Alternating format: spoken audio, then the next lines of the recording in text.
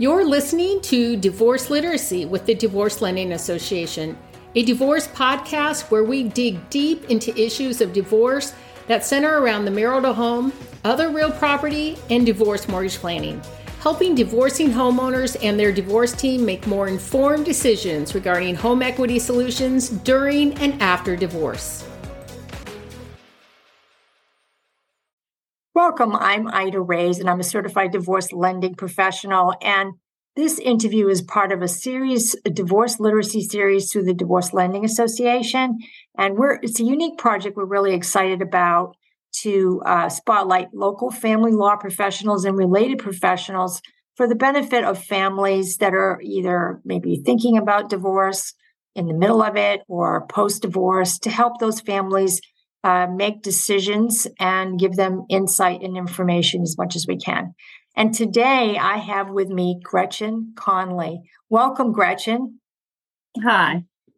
Would you kindly provide us with a little bit of background information about yourself? Sure. I've been a full-time residential realtor for over 20 years now, with my office in Howard County, Maryland, but serving all of the surrounding counties as well. I have 3 grown daughters now, as well as 3 rescue dogs and a cat. For my clients, buying and selling a home is one of the largest financial decisions that they will make. And I very much enjoy guiding them through the process, doing my best to ensure that they can achieve their goals as they look towards the future. Oh, thank you. And why did you choose to focus on your real estate practice on divorcing clients? Well, it's a little bit different with divorcing homeowners. For them, it's just one portion of a whole lot of stressful, life-changing decisions that are all happening at the same time in their lives. Having been divorced myself many, many years ago, and being involved now in my professional real estate career with a lot of divorce professionals, I bring both professional and personal knowledge and experience. And I can thoughtfully and insightfully assist them with the home-related changes that they're making. Excellent. And if you could give a heads up to advice sort of to someone who's thinking about the process or maybe is in the middle of it, what would you tell them?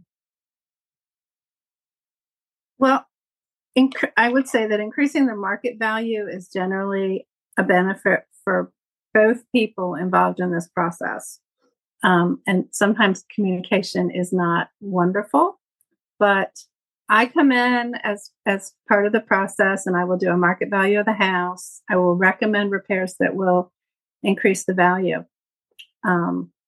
It's really great if people can cooperate and make some minor changes and updates. Little things may not cost a lot of money, but it will increase the value.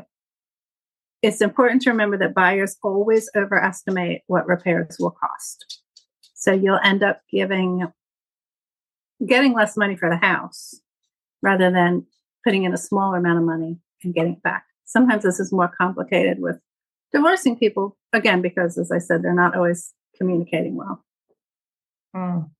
Yeah, I could see where that would happen. Do you mind sharing about how you were able to make a difference for divorce, maybe without sharing personal things, of course, but, how you were able to make a difference for your clients, divorcing clients?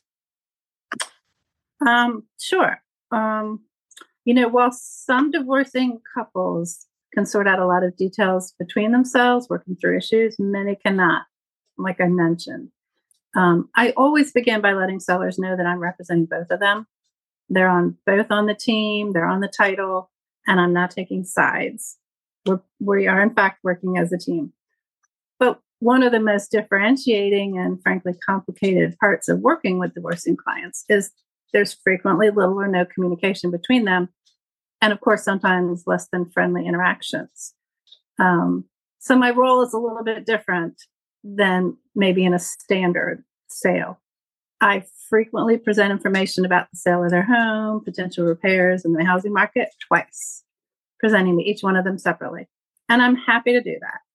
And sometimes it just needs to be done that way, right? But I let them know I'll be communicating with both of them together, sending group emails so that everyone is in the loop.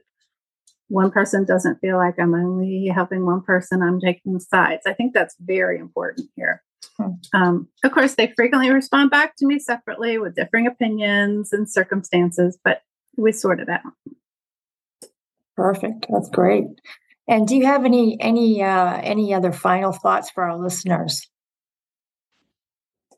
Well, I have to say that while divorce isn't fun, there really is a life afterwards. I like to remind my clients that there is a light at the end of the tunnel. There's a future ahead that they can look forward to creating. Whatever their new home is a part of that. Clearly, things hadn't been working well before that. So while I'm only helping with one little facet of their life changes, I will do everything I can to make that as stress-free, and maybe even a little fun as I possibly can. That's awesome. Well, if our audience would like to get in touch with you, Gretchen, can you please tell us your website for all your contact information? Sure. It's www.gretchenconley.com. Conley is Conley. That's the shortest way you can spell it. Awesome. And my cell phone is on there.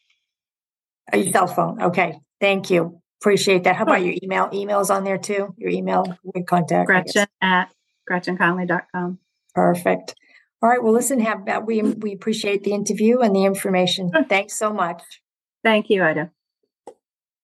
Thanks for listening to Divorce Literacy. Discover more strategies and solutions on divorce mortgage planning at divorcelendingassociation.com.